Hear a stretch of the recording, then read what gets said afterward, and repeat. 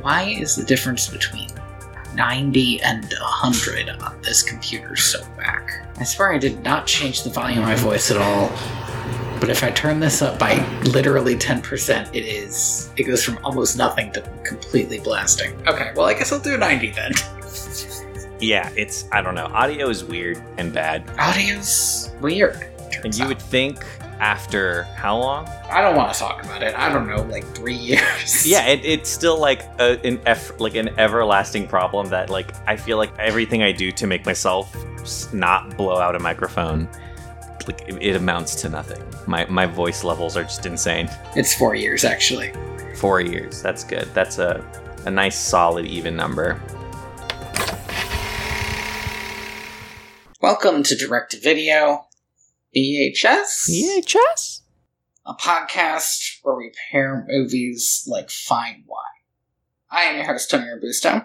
I am your host, Andy Reyes. Wow, you just got so much louder for me. I don't know why. I just have. This is what I mean. I don't know what it is about my voice. It like plays havoc with microphones. Today we watched Pixar's newest masterpiece, Lightyear. Well, yeah. That's I just like vibrated in my seat.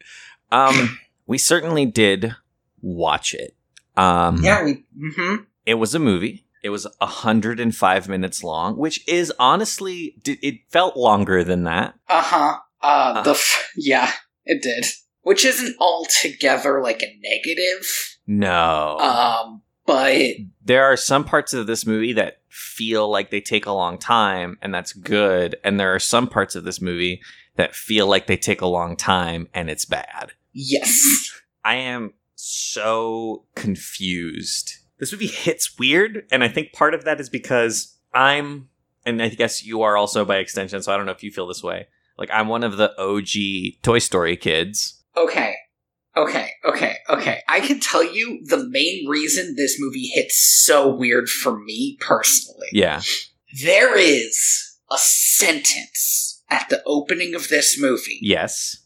That turns it into the most buck wild movie imaginable. Mm-hmm. And the sentence claims... See, Andy had said that this was the movie that told the story of the man that the toy was based on. That was the line that was given to reporters. That was the infamous tweet. Early development, right? And that was back when all we saw was like Buzz Lightyear in a normal spacesuit, and we were like, what's happening? Yeah. Which he does wear throughout most of the movie, which is baffling. Whatever. Mm-hmm. But no, what this is, supposedly, is the movie that Andy, the kid in Toy Story, watched in 1995, which for a few reasons is crazy, that then became his favorite movie, and his favorite toy was based on, and the video game was based on, and the Zurg toy was based on. That's one of the wildest parts. That toy has a cape. Ooh, that toy has a skirt? Yeah. And Zurg was walking around with big giant robot feet, and I was like, where's his skirt? Where's the cape? He's supposed to float, I think. Yeah, like... What it felt like. This is a movie you get when a character or a franchise has been around for almost 30 years. Yeah. This is a reimagining of what Buzz Lightyear is. And that would be fine, except that they then claim that, no, this is the original. This is the one that Andy watched. This is going to be weirdly meta for me because I also go by Andy, and... It's troubling. But the fact that this is in the fiction that this movie has set up, one, it's a live-action movie, I assume, because... Like, I guess? No stylization, like, is done that makes me think that this movie, like it's the same animation. It's Pixar's animation style, right? Like, that's how they animate movies. And, so in universe, it's probably live action. Yeah, it's like, the idea being that, like, this is the Star Wars, quote unquote, of the Toy Story world, right? Which would be a little rough because it's not as good as Star Wars. It's not that good. But also, like, that's More lesbians, though. That's kind of smart, because also more people of color, which is nice. It's so weird, though, like, because... Sorry, no, let me stop for a second. This movie was supposedly released in 1995. Yeah. And there is a black gay woman, and I just don't buy it. Mm-hmm. Now, it does do the fucking Disney thing. It does do the Disney thing of introducing this very cool black gay woman and then killing her off so that we don't have to think about how gay people are a thing. But even that amount, it's just taken us as a society so long to get there. Is Toy Story's society just like that much more accepting of people? It's just a better society. Well, I mean, part of it is just like the reality of like making that movie today. They've made a lot of choices that I think come from a place of like, well, we want to be supportive, we want to be diverse. But the reality is that when this franchise was like imagined way back in 1995, like black people don't exist in that movie. I don't think you really ever get like any hint of a person of color until Toy Story 3. That's not coming from a place of like, you know, overt like racism, right? Like, I'm not saying that the people who made Toy Story are racist. I'm saying that they weren't diverse, and that those conversations weren't happening at the time. What Toy Story is really a conversation about white kids growing up, because in Toy Story 2, there's a big thing about how, like, it used to be Westerns were huge, and that strikes me as a very, like, white person thing to be huge. Mm-hmm. And then space stuff was huge, and, like, similarly, you know, obviously you don't have to be white to be obsessed with space, but, you know, for a long time, astronauts were white people, you know, and so it has that same feeling of it's not like they came at it from a negative perspective. They just literally didn't think in that way. And this movie does try to make you think in that way, and at least that's something. And that's fine. My issue is it feels bad if a movie cannot stick the landing but tried to be inclusive, because it makes me feel madder that the movie wasn't as good.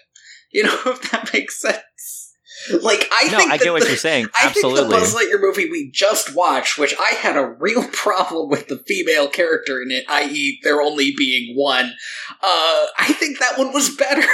And I think that's the big thing, is that, like, you look at the individual pieces of Lightyear 2022, and there's good stuff there. Uh-huh. Like, the art design is really good. The voice acting is largely competent. The, like, basic writing on the back of a notepad idea for the plot is pretty decent. Mm-hmm. Oh, except for one thing that is my biggest issue. But keep going. Yeah, we'll get there. But then the script hits you, and the things that the characters are saying hit you, and the movie happens to you, and it's just not good. Like, it's so weak. It's compared to the sum, like the sum of its parts is so much weaker than the parts. And you're just kind of left feeling like, why does any of this exist? Like, what is the purpose of this piece of media other than trying to remind kids that Toy Story matters? Because I'm almost 30, and like, this made me go, I don't think Toy Story matters that much. Like, and I grew up with that shit. That was my movie. I can recite that first Toy Story movie from memory to this day. I'm pretty sure I've watched it hundreds of times. That was my movie as a kid. You can recite the bonus features to that movie. That's right. We're at the very back end of the VHS. I watched the shit out of it, and I sat there watching this, and I was like, it's not that important, you guys. Like, it's good, and it was nice, but like, this movie has no identity of its own. The only identity it has is in reflection of Buzz Lightyear. It's what it reminded me of, and this is going to be such a weird poll because it's been too long since these comics came out. But do you remember, they were very big for a little while in, like, indie circles. Do you remember the Flintstones comics? No, I do not. I think I know what you're talking about, though. So there were these Flintstones comics that came out that were basically, what if Flintstones, instead of being just like a goofy version of a modern sitcom, was an indictment of modern society? I remember this now. And it was really fascinating, and people loved those versions of those characters. And I think part of the reason it worked is because those comics weren't very long running. They didn't overstay their welcome, unlike the Scooby-Doo ones, wherein Velma started the zombie apocalypse, I think. But, yes, that's what this movie is. It's we are taking a well-known franchise and doing something weird with it to sort of give it some new life. And again, that would be fine, except that then they try to tell me that this is that original movie. And that doesn't make sense. Part of the problem is it's too goddamn reverent, right? The reason that the kind of the modern Archie comics that are also kind of doing something like that, or even Riverdale the show. Riverdale the show is maybe the least reverent to its source material. Exactly. And that's if you're going to do something like that, where you're I want to ponder, the Archie comics, I think, do this better, especially when I think Chip Zdarsky was running them. He completely reframed those comics. They were in conversation with the old dime store magazine comics, and talking about Americana and what that even means today, and why do we still care about these characters? Why do we still care about there's a comic where they're isn't this diner so fucking weird? Why does this diner still exist? Right, why do we hang out in a 50s diner?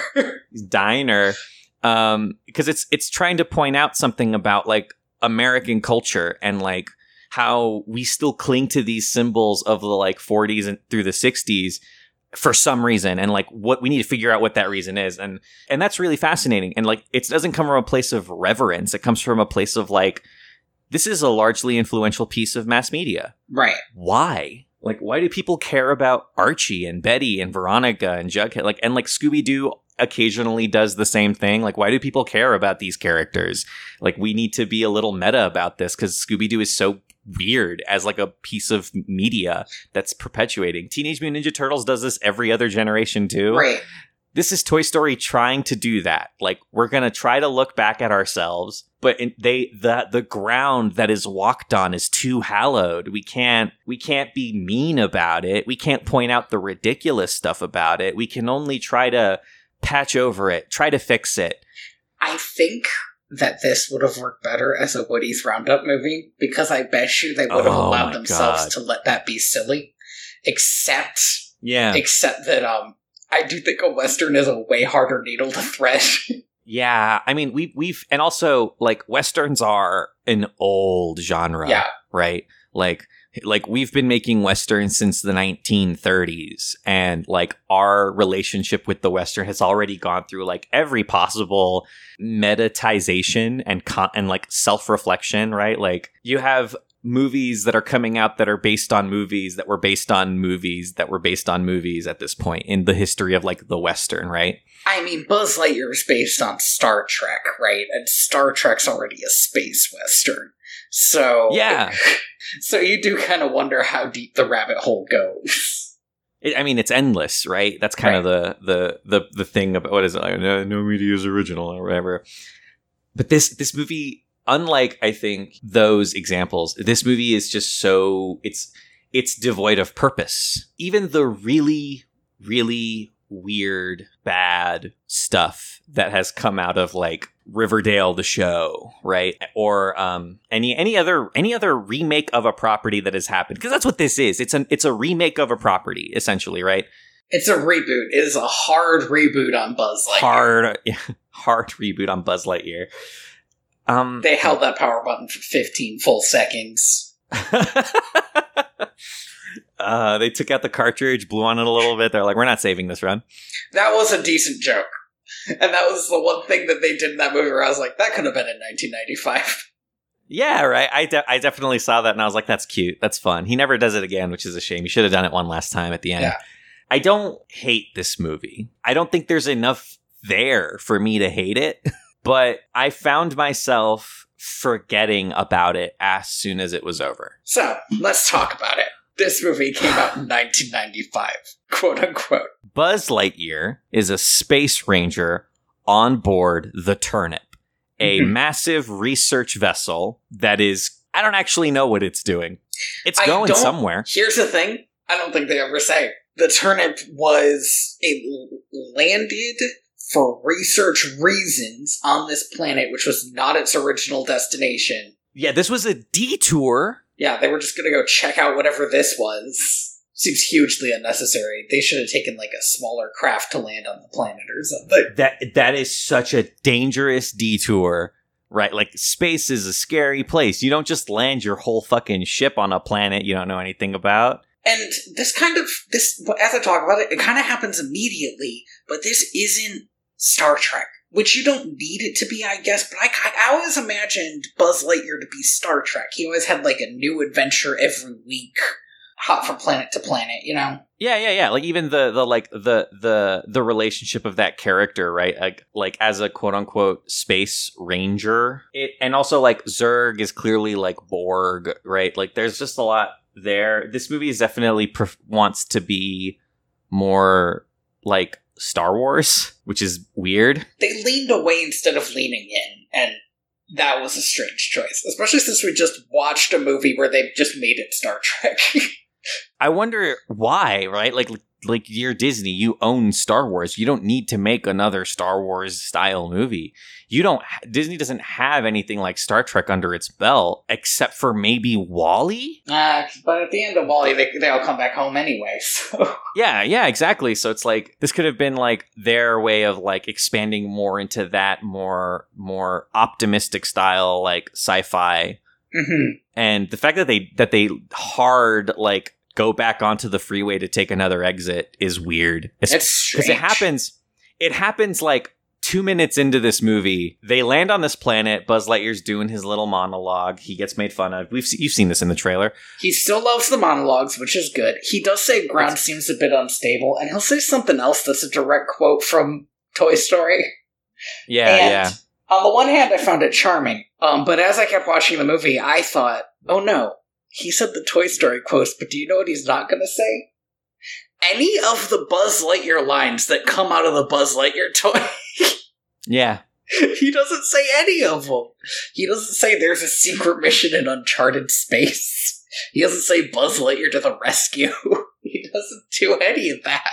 It's because it's too hammy, right? Like, if this was like, here's the thing, and I think this is a thing that we haven't really stated. This isn't a movie for kids, oddly enough. I don't think any kid would give a shit about this movie. Not enough happens. They might like some aspects of it. It's more, and this was honestly my reaction to the trailer too, is it feels like an older sci-fi movie.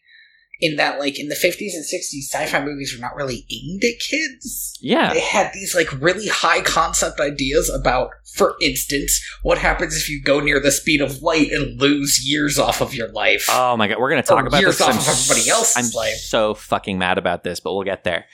Like, what happens to you psychologically if you do that? And this movie asks that question, and honestly doesn't do enough with it if it's going to ask that question. But that's heavy for a kid, you know? It's so much of the old... I'm going to be... Disclaimer, I haven't seen Star Trek. I'm not a nerd. But like... Sorry. I haven't seen Star Trek. It wasn't a part of my life growing up. That was a joke, by the way. Like, I highly respect Star Trek and what it's tried to do. I've seen the new movies. Also, Andy is a nerd. Don't let him... I just happen to be... a different nerd. Yeah, I just happen to be, like, better than the gods, maybe, even. You watched the new Star Trek. You watched Star Trek Into Darkness, didn't you? I watched Star Trek Beyond by myself in the theater. On Valentine's Day, when it came out. Oh my god. And I went to the ticket counter, and I was like, can I get a ticket to Star Trek Beyond? And the guy was like, 2 tickets? And I was like, no. One ticket, please. And he was like, are you sure? And I was like, I'm not going to go ask somebody right now, my guy. The movie starts in like 5 minutes. He was just trying to be a good wingman. Yeah, but Star Trek spends a lot of time, especially the old Star Treks, just talking about what it's talking about. Like, the questions, characters will, in the fiction, say the moral that they're trying to learn. And discuss it with each other. They'll bring up different viewpoints. They'll have a thorough conversation. This movie never does that, but it always feels like it's about to. There is a therapist cat who probably should have brought some of this stuff up. He's also the best character in the movie. That cat never does therapy, and I am furious about it. Furious. Anyway. One of the biggest things about this movie that's so annoying is that it'll bring up a question, and all the characters will sit down and look thoughtful and be like, oh, this is such a hard question. And then we move on to the next scene, and they don't talk about it. And they don't talk about their feelings about it. It's just like, and then we never bring it up again. It doesn't come up. So Buzz Lightyear and his boss / best friend, Alicia Hawthorne. They're going into this jungle. Buzz is talking about how he doesn't need anybody else, and he's why rookies dragging him down, stuff like that. Buzz has both a gun and a laser sword, and he should not have either of those things. I realize that this movie doesn't want to be as camp as it needs to be, but I don't understand why they think a laser on your wrist is more camp than a laser gun. Because he has a laser on his wrist, and then later, he'll just strap the gun to his wrist like that's the same thing. Like then you would make a toy that just had a little light there instead. They are fighting so hard not to make it look like remotely anything like the toys that they designed like 30 years ago. Which is so strange. It's a good design. It's iconic as shit. And like the sword is such a weird one too, because he pulls out this sword and I was immediately like, they have machetes? Why? Yeah, it's a machete, but the edge like gets electrical. Yeah, it's a vibroblade or something. Yeah, it's a little bit like you know those robots that General Grievous has? Yeah. It's a little bit like those guys. And I was like, all right, a machete's weird, but okay, maybe like that's as. And then he pulls out a gun, and I was like, all right, well, what are we doing here? Like, the toy never came with a gun. It's so odd. No, do you know what the toy came with? It came with a belt that lets you float. And you know what? That's not in this movie. Oh, that's right. Also, they changed the button, the big button on the chest. That's like, oh, that was the worst part. We're skipping all over the place, but I do want to talk about just like all these changes that they've made because that button. Let's talk about the design changes to Buzz. So the button in the movie is the thing that like deploys the jetpack and the wings, and like this is how I fly, right? And you know, right. You get that scene where he falls. But then in this, he's like, this is the surrender lever, which is like, one, nonsense. That's not what it is. For one thing, it's very not cool. For another thing, it's a pull cord instead of a button, which seems weird. And third thing, this quote-unquote surrender button, it inflates you like a raspberry. Like you're surrendering to the forces of, like, hitting a wall on the highway or something. Like, it's just a bunch of airbags. If it was like, hey, this pull cord activates a cushioning device for if you're falling from a great height, like say space, that would make sense. That I would be like, yeah, okay, cool. Yeah, maybe they don't have the jetpacks yet, so this is their solution. But no, it's not that. Also, Buzz Lightyear in this fucking movie is incredibly averse to pushing anything that vaguely resembles an eject button. Yeah, which is weird because apparently the coolest thing you can do in this universe is push the eject button. You push the eject button and you become the Buzz Lightyear toy that we want. Right, you become Buzz Lightyear. Anyway, so Buzz and Alicia are on this planet. It's a living planet. It's like living vines. The planet is just like constantly attacking everything, and they try to get back to the big turnip ship to fly off, but Buzz refuses to accept help and crashes a little bit. Not even like a lot. He crashes only a little bit, but in a way that fucks up the ship beyond repair. It's a bad look. Because it destroys their magic crystal, of which I guess they only have one, which seems like a bad idea. Mm-hmm. Their magic crystal that lets them go into hyperspeed.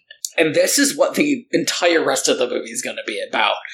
Which is itself kind of fascinating, but I don't know if it's a good idea, you know? So then we cut to a year later, and my first issue was like, wow, these guys are good at their jobs. Everybody but Buzz is exceptional at their job. These fucking scientists and engineers, like, holy shit, they have to be the best of the best. They move the big ship like 3 times over the course of this year montage. It's very impressive. They didn't need to. They built what is essentially a city in a year.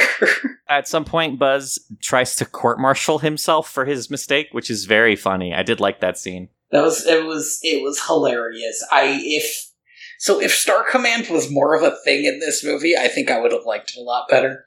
And we'll get to that. As far as I can still tell, Star Command is basically these 2 people. Yes. And then Alicia, I don't know, fucking builds it up from whoever else wants to join later, I guess. That's what it feels like, at least. But it's hard to tell because we don't get to see what Alicia gets up to. Well, yeah, Alicia is such an interesting character. Yeah, it's too bad we don't know anything about her.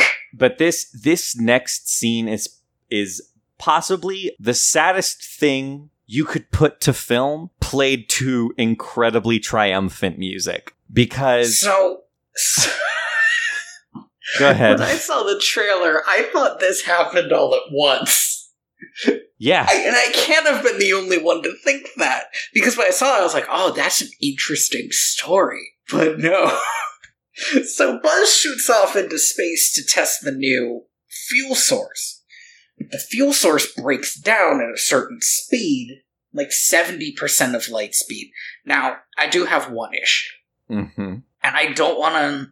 I could spend the whole of our time talking about this one issue, but I'm not going to. Uh-huh. I might join you with that, so we have to be careful. But he gets to 50% of light speed, pretty okay. Why don't they go home? If he could get to 50% light speed and just stay there, they could just take twice as long to go home. And if it was going to take them a few months to go home, it'll take them 6 months. If it was going to take them a few years, it'll take them 6 years. That's fine. I don't know if hyperspeed is faster than light. It can't be. It can't be faster than light because they fucking measure it as 1c, which is just light speed. Right. They never attempt to go faster than that until the twist happens and we find out that somebody did. But also, these motherfuckers are scientists. They're engineers. They're space travelers. They've been traveling in space for God knows how long. They're space travelers. And they're fucking space rangers, and they don't take into account time dilation and relativity when they run this test.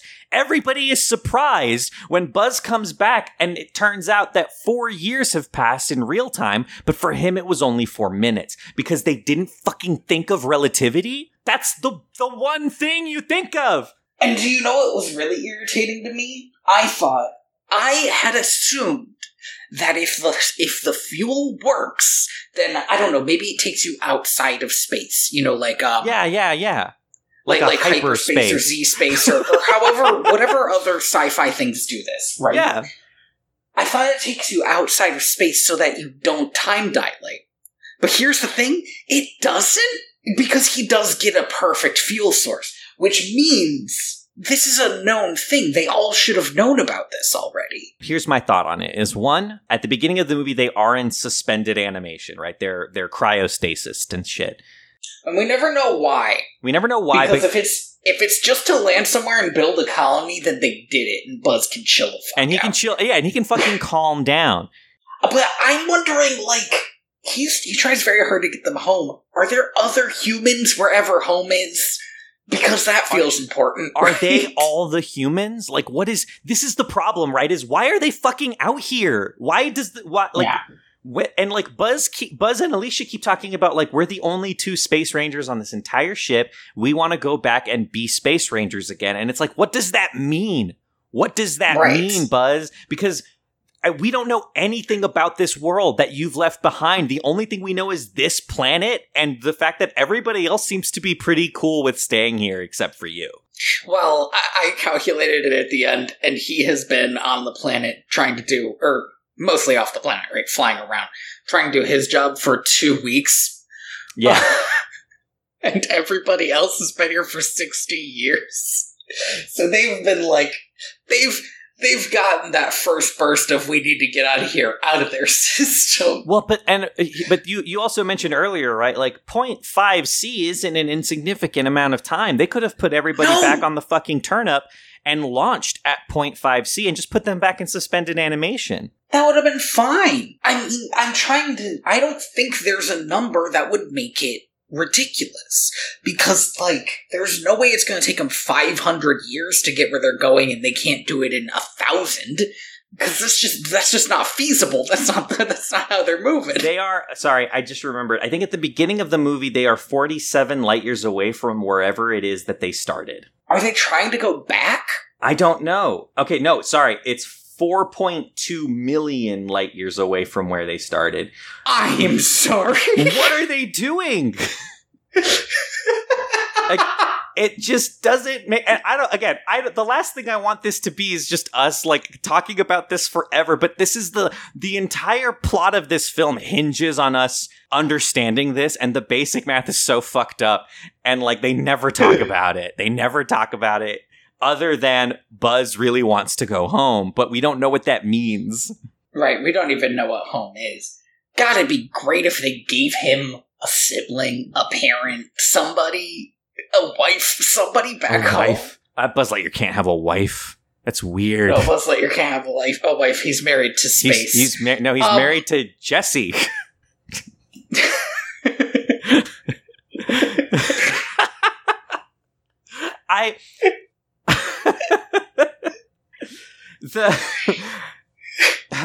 But so this is a fundamental problem with the entire the entire point of this movie, which is what Buzz Lightyear wants doesn't make any sense. And that will become a huge problem later, right? Because there's no good reason for him to want this, and there's this horrible montage. And I'm not saying it's horrible because it's bad, I'm saying it's horrible because it makes me, the viewer, feel bad. Because there is literally an entire movie was written and directed by fucking Christopher Nolan about how this montage sucks and feels bad. So it's Buzz Lightyear. He's doing this for, I said it was about like 2 weeks, right? And every time he goes out there, like 4 more years have passed. So like he goes out there and Alicia's pregnant. And he goes out there and comes back and, like, he sees her kid. And then her kid is graduating from college. And, like, he keeps... They have a college now. He keeps doing it. And he is... Yeah, they have a college now. He keeps doing it. And he is just, like, so beaten down by this experience and is so clearly awful. And we're seeing everybody else get on with their lives.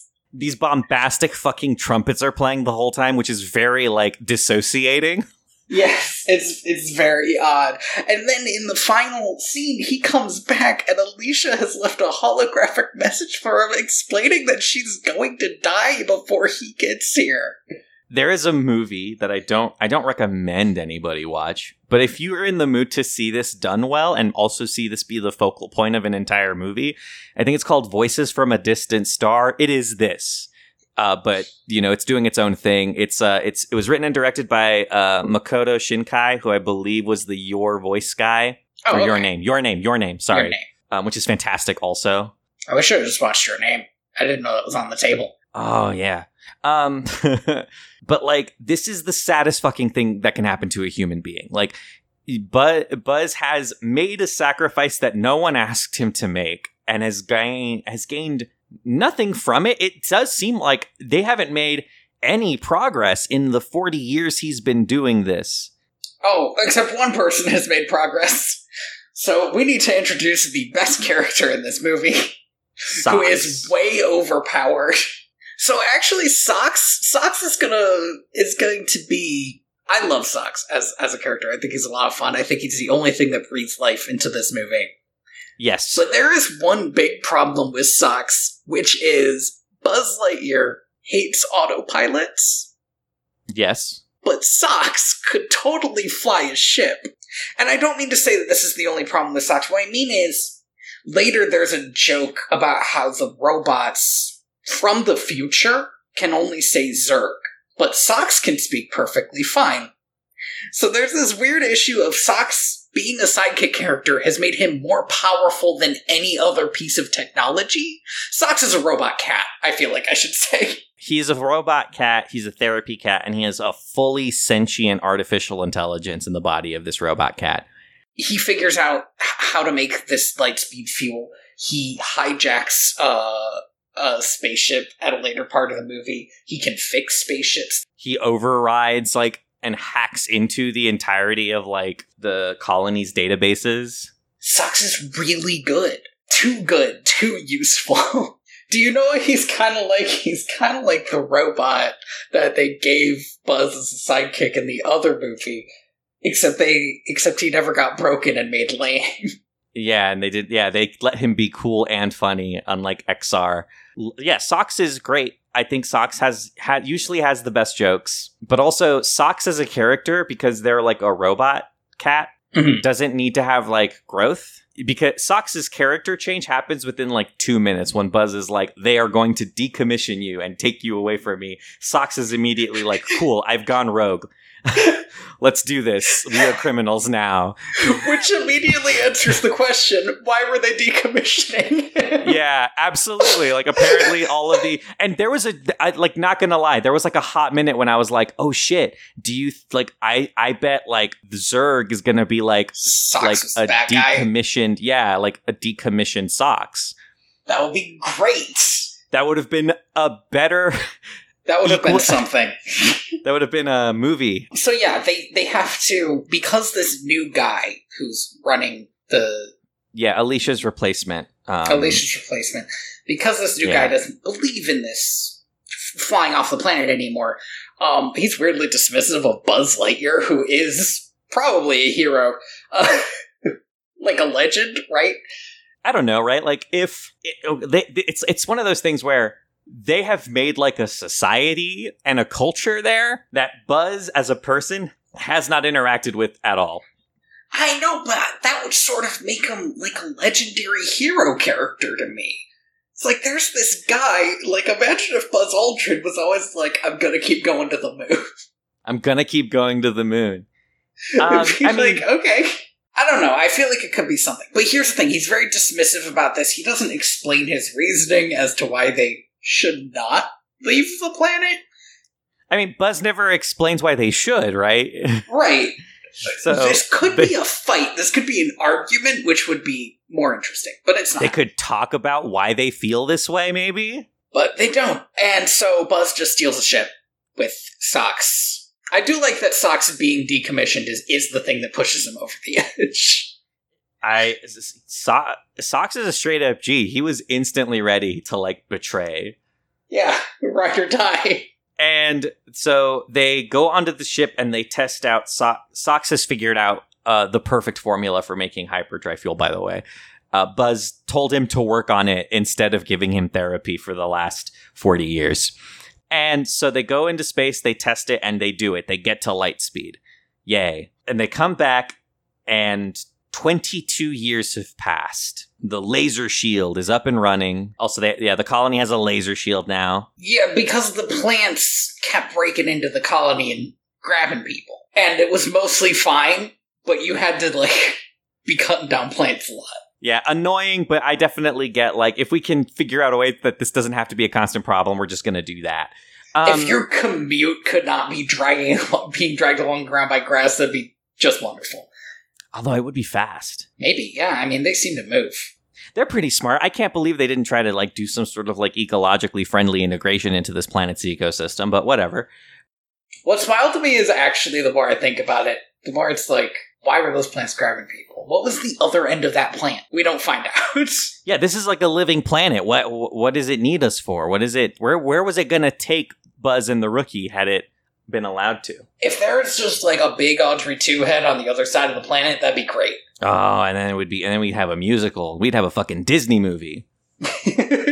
Buzz crash lands and is immediately intercepted by one of the most evil-looking costumes I have ever seen. We'd seen the Space Rangers, or the Star Command. We'd seen the Star Command using these before when they attacked Buzz.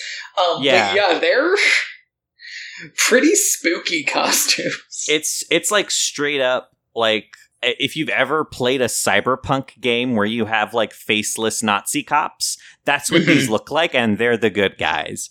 Well, they're not the good guys, but they're... But they are! There's one scene where it's like, oh, maybe these are the bad guys, and then it's done. And then, like, no, they're the good guys.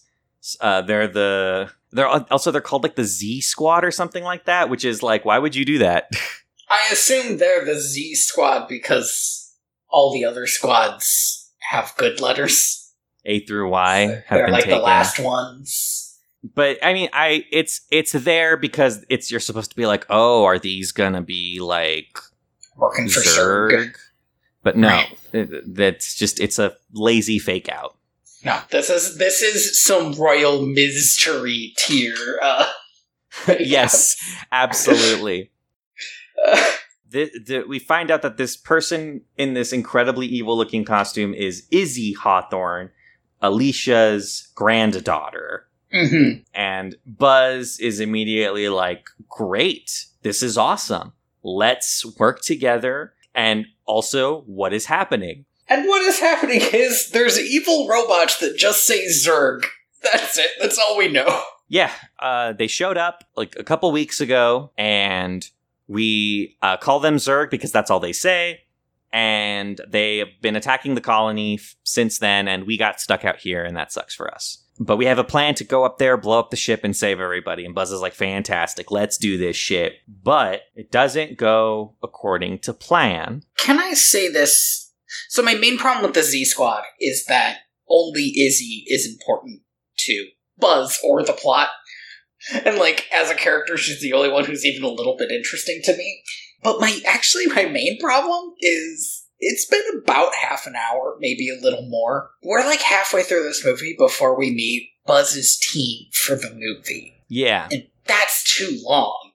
We don't have enough time to get to know these characters and then go on a space adventure. And the real fucked up thing is that we are still going to take the next 30 to 45 minutes left of this only 105-minute runtime. We're going to take another 30 minutes of it to try and do the, like, stock standard plot you would expect out of this cast of characters, which is Buzz doesn't believe in them. They let him down. He yells at them. Everyone's sad. He apologizes. And now we're a team and we get to work together, except actually we do that like 3 times. There is an extremely, I would say, offended by the extremely ham-handed line, "We don't need you to save us, we need you to join us."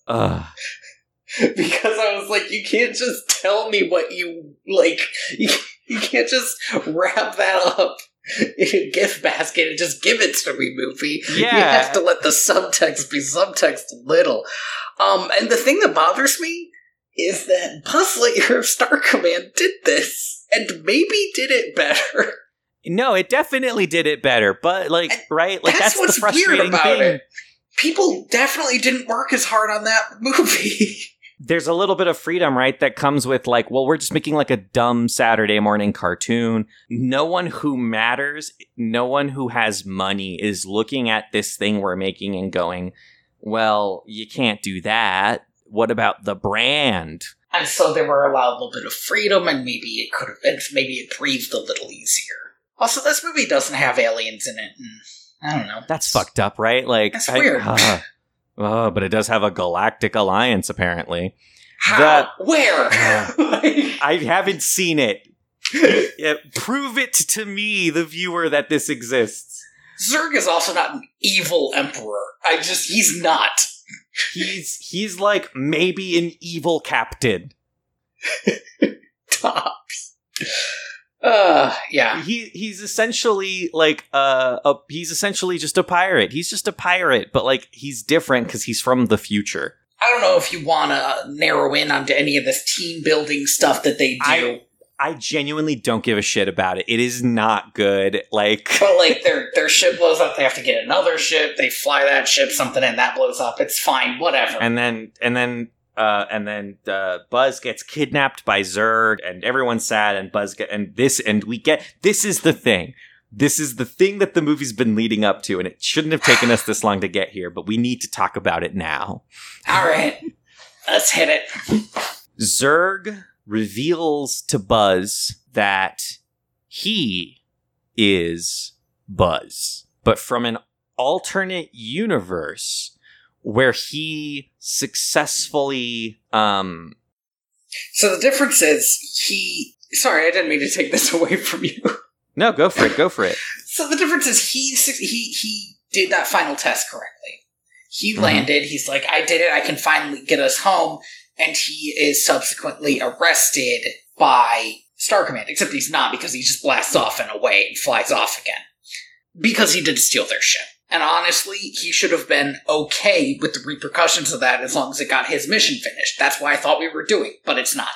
So, he's so mad that he shoots off into space and goes so fast that he ends up in the future, finds this ship, this one, that's just, the inside of it's the Death Star, and the outside of it is a generic bad guy ship.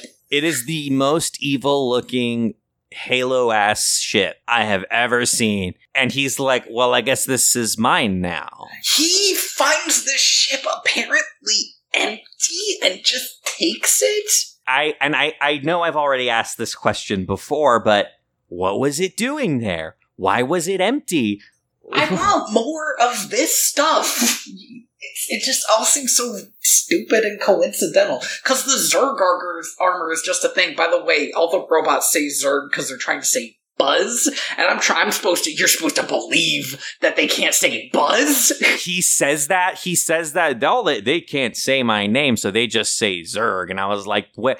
Nothing in the words Buzz Lightyear has Zurg anywhere fucking near that fucking quadrant. You are so far away. This is the laziest excuse for this.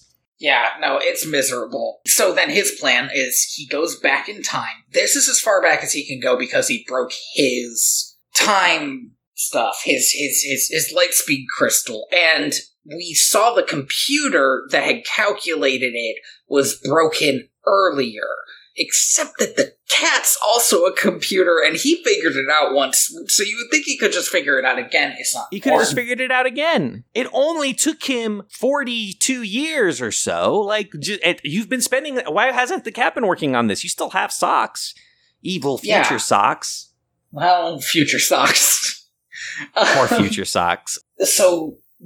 Future Buzz, or as I will call him, Zurg, because the movie has decided these are two different people, arbitrarily, and later Buzz is totally okay with killing him twice. Man, Buzz is so quickly is like, yeah, I can fucking kill this guy. He's just me. And like, I get it. I'm there with you, but the movie again spends no time with this decision. It's just, well, this is where the movie... Listen, we have to kill evil Buzz for this movie to go anywhere. Also, nobody else figures out that that's what's going on. It's kind of important that they don't, I think. My trust in Buzz Lightyear would erode immediately. It's bananas that this movie gets away with and no one knows what actually happened. Buzz gets to just live with that until he dies. I almost erased the past, and then I killed myself and didn't. So Zurg wants Buzz to join him because they have the same thing. They want to rewrite all of their mistakes. But Buzz is like, wait a second, but these people have had lives this whole time. And fucking yeah, they did, Buzz. I realized that 15 minutes into the movie. Where have you been? Dude, there was a montage about it that you were a part of. You didn't realize it then? It was so irritating that this is apparently the lesson he has to learn. Because, yeah, man. And that's it. That's the big question of the movie. We're done. No other character growth happens to Buzz. He never even really, comes to accept rookies. I guess the real question, the real message of the movie is that you have to, accept your mistakes, because everybody has a thing in their movie where they're like, oh no, I made a mistake and now I'm a failure.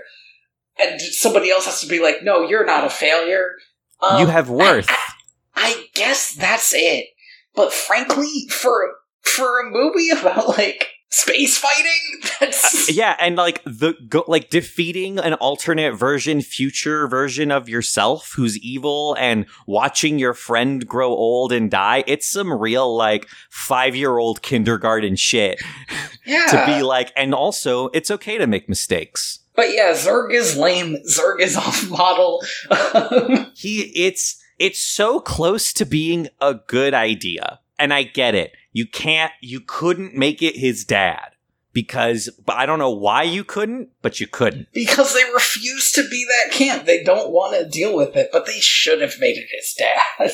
It should, and you guess what? That would have been another question that I wish I had the answer to. Like, what the fuck? Do you know what happened? I had an amazing feeling in the first half of this movie. An amazing feeling. Where I was sitting here, watching Buzz's best friend get old and live a life entirely without him. And he was just right across in the apartment, and he never interacted with her because he was always shooting off into space. And I was thinking, this is some deep emotional shit. And later, Zurg's gonna show up. And they managed to ruin that feeling. I loved the idea of, like, this is the dumbest, like, this is the most miserable, saddest crap. And later And at some point, an evil galactic emperor is going to show up. With 3 guns on his hand. And he's going to be like, I'm going to take over the galaxy, and that includes this planet. And it's like, curse you, Buzz Lightyear. Yeah, how is Buzz going to get out of this one? Right. I wanted the catharsis of, like, then this becomes a dumb movie. You had that feeling of that one person who wanted to watch Godzilla on a plane, but accidentally watched a romantic comedy. I am so psyched that you thought of that too. Because yes, it wasn't even a romantic comedy. It was like a family drama or something. It was like all these people being miserable. He's like, and also Godzilla's gonna show up. I want that. Is that so bad? There was a moment, like, we were like 45 minutes from the end of this movie, right? Or 45 minutes into this movie, Zurg shows up for the first time. He sounds like the robot from the new Doom video game, which I was really into. And I was like literally sitting there like, how the fuck are they gonna how are they gonna explain all of this in 15 minutes? Especially when we've already wasted 30 minutes, like, having this awful team building exercise. They've bit off more than they can chew. And then the cop-out of, like, oh, I'm just you from the future, and I'm evil and nihilistic, and I don't respect human life. And it's like, nah, this isn't it. This is nothing. It's nothing. Yeah, I literally just wrote boo in my notes.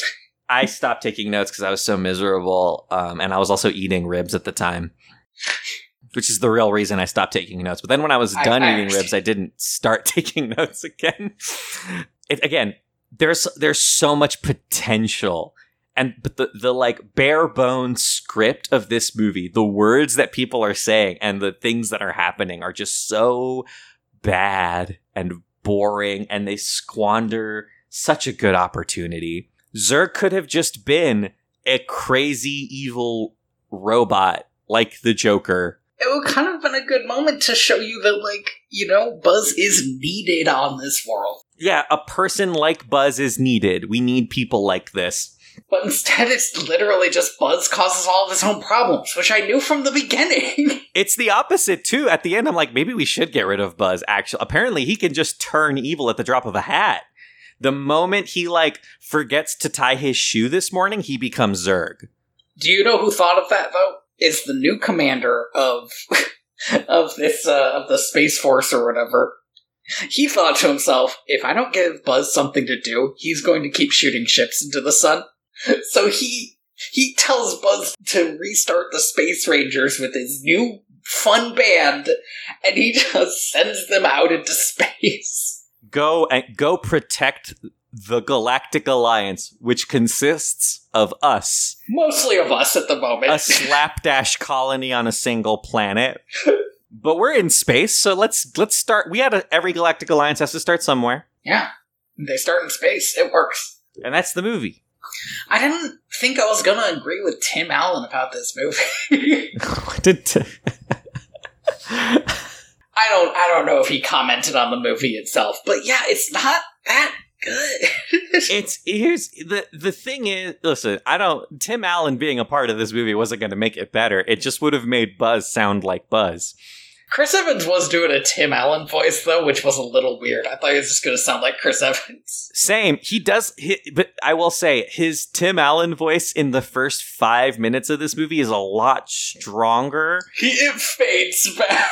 Yeah. As soon as we finish the montage, he just sounds like slightly more baritone Captain America for the rest of the movie.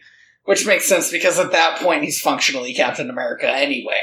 Yeah, but like, why bother then? Like, why not just sound like you, man? Like you're not a voice actor, dude. Like, it's cool. You could just sound like yourself. There's like an interview where they're like, oh, we didn't want to use Tim Allen at all because we didn't want people to think about the Toy Story movies, which is the stupidest fucking sentence in the history of mankind. But also, it would have been so fun to have evil Buzz be just the Tim Allen voice. Just Tim Allen. That would be kind of fun.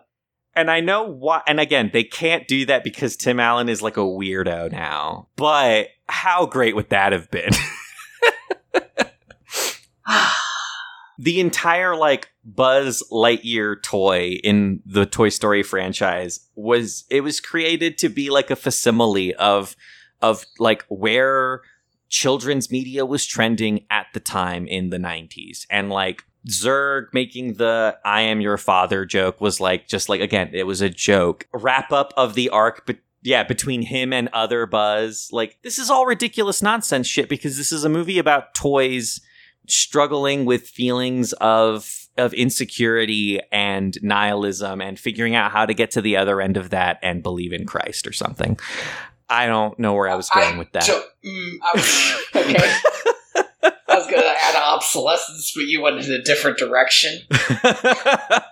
No, but yeah, like the Toy Story movies, because they're so ridiculous, because these are just toys and they're feeling all of these feelings, and like these are very human feelings that like kids go through and adults go through, and like the movies don't really have clear answers on what you can do about it other than, you know, it's okay to feel this, and these are things you can do to like move past it. And like that, they really hit on something special there with that ridiculous juxtaposition that started with The Brave Little Toaster. And to see them then take that and try to make it a serious movie and fail so hard. This is what is the opposite of a grand slam? Like this is a batter getting struck out, but the third strike was like a pitch straight to the nads. Like, it's such a failure. That's not how baseball works. No, it's not.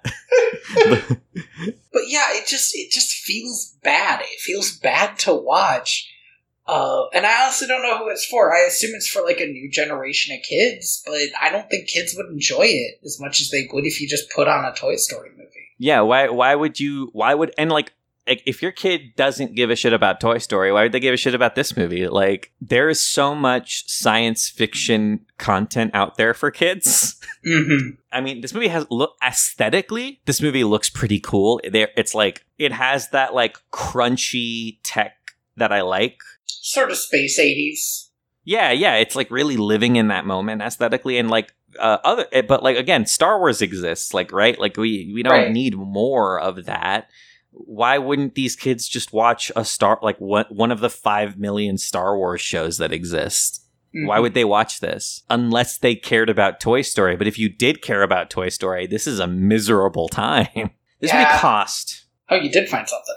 I did find something. What I found out is ridiculous, that this movie cost $200 million to make, which is an insane amount of money. And it made worldwide in theaters made $222 million. So it was a success, but they wouldn't call that a success. Yeah, in terms of like Disney, that's a hard F failure. Like, they were expecting this to be a $1 billion movie.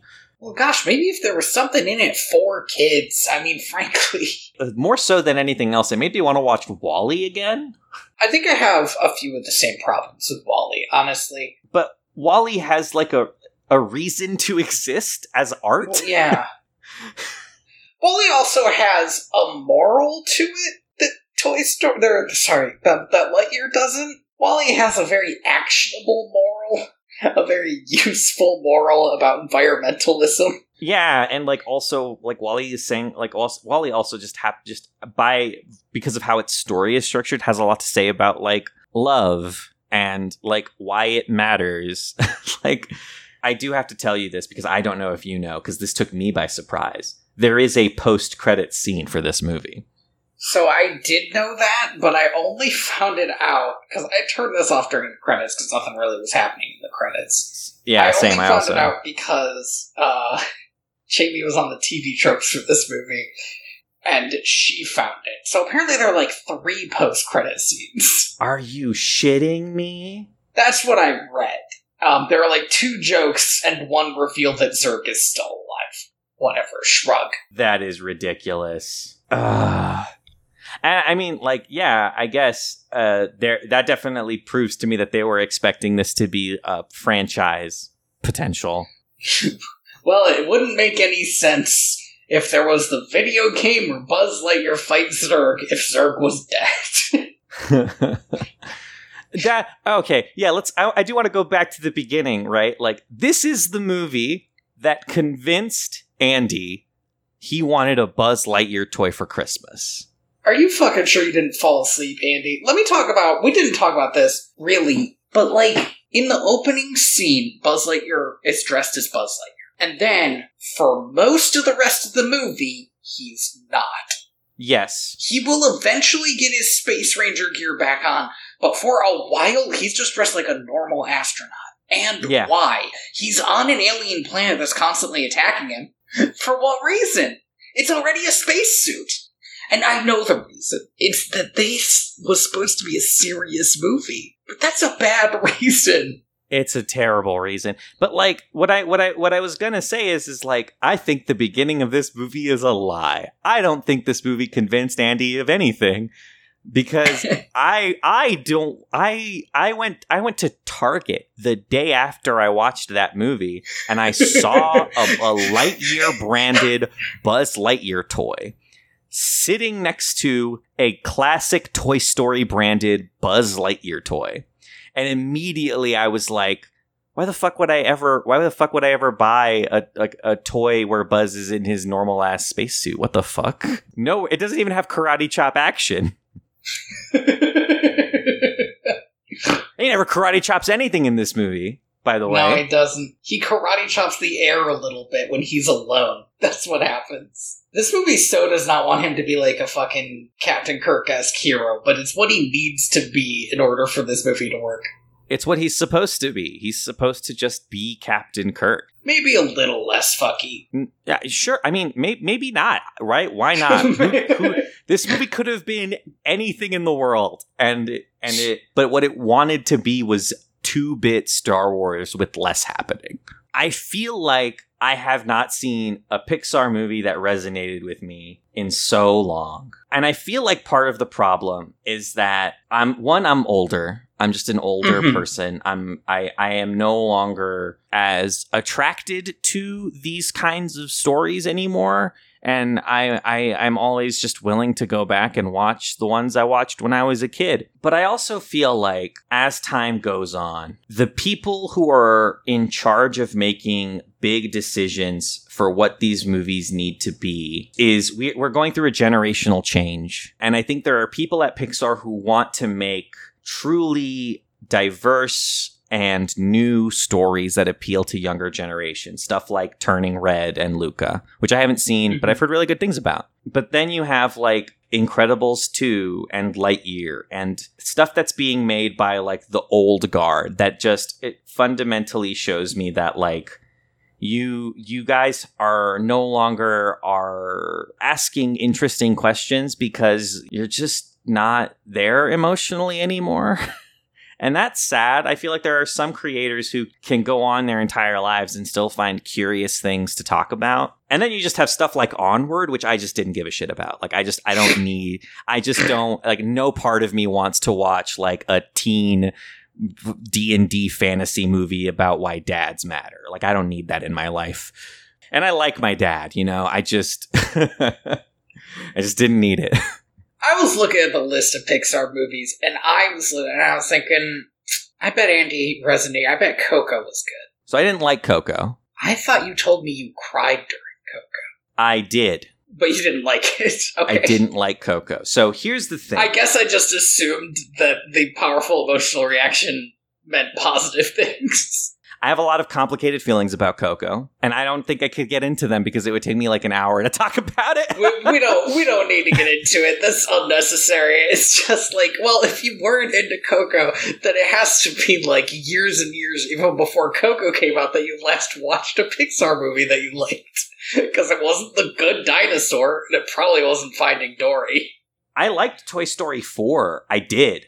But Toy Story 4 is like not a movie that's for kids. That's a movie that was made for me specifically. For adults who grew up watching Toy Story. Yeah, like that's a movie that's like, hey man, it's time to let go. And I was like, you're right, it is. And then Lightyear comes out and I was like, I thought we let go. What happened? I thought we were letting go.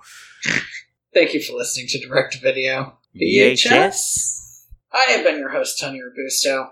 I have been your host, Andy Reyes. You can find me on Twitter at TheaterBets or at inspiredbytrueevents.org. You can find me on Twitter at royalty_Valens, or you can find me at my other podcast, timehonoredpictures.com, where we just wrapped up Rebecca. And I think after that, we're watching The Grapes of Wrath. When are you going to get to a space adventure? Ooh. You know, never? I think maybe never. Maybe never? We don't get to watch a fantasy movie until Lord of the Rings 3. Wild. With the third one. And we're not planning to watch the first two in preparation. Well, I mean, it would take 9 hours. That's so much movie. Yeah, we'll just watch the third one. Like, I hear it's good, so I hope it holds up without the first two. Man, I haven't seen this movie. Okay, I was gonna say I had to check that was a joke. I haven't seen those movies since I was in high school. Yeah, me neither. Because who has the time? Oh, honestly, you went to like a real college. I feel like college is the place where you see those movies because somebody just puts them on. It's like we're gonna stay up all night. I was invited no less than 3 times to a Lord of the Rings extended edition watch party, and I went to none of them because I had homework to do and anime to watch and video games to play. Which I guess tells you all you need to know about Andy. It's true. I don't do any of those things now. And I just sit here and I watch Lightyear all the time. You can find the podcast at direct2.video. You can leave us a review on iTunes. We appreciate 5 stars. Or whatever your podcatcher is. That's not iTunes. If they have reviews on those, probably they do, sometimes, somewhere. I know Spotify does. They have like a thing, like a thumbs up or something. Okay. We're on Spotify, I think. I think I went to the trouble of putting us on Spotify at some point. I have not done that. I just started using iTunes as my podcast app, and it's terrible. I hate it so much, but... Yeah, don't do that. But the other one wasn't getting updated anymore, so it didn't work. And thank you to Rosevear for Planet E off the album Trappist 1. Trappist 1.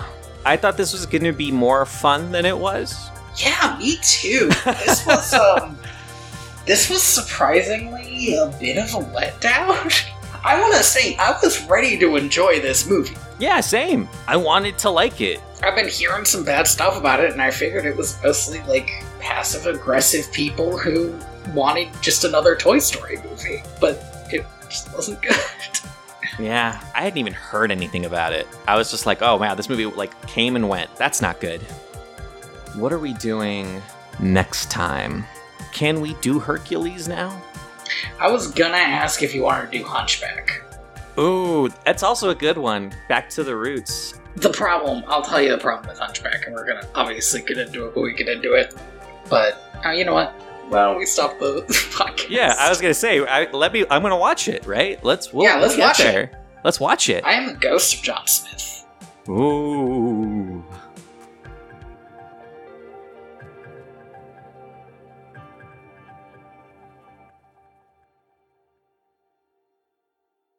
I am absolutely down to watch Hunchback of Notre Dame and Hunchback of Notre Dame 2. At least Hunchback of Notre Dame 2 is going to be terrible in a way that is, like, laughable, right?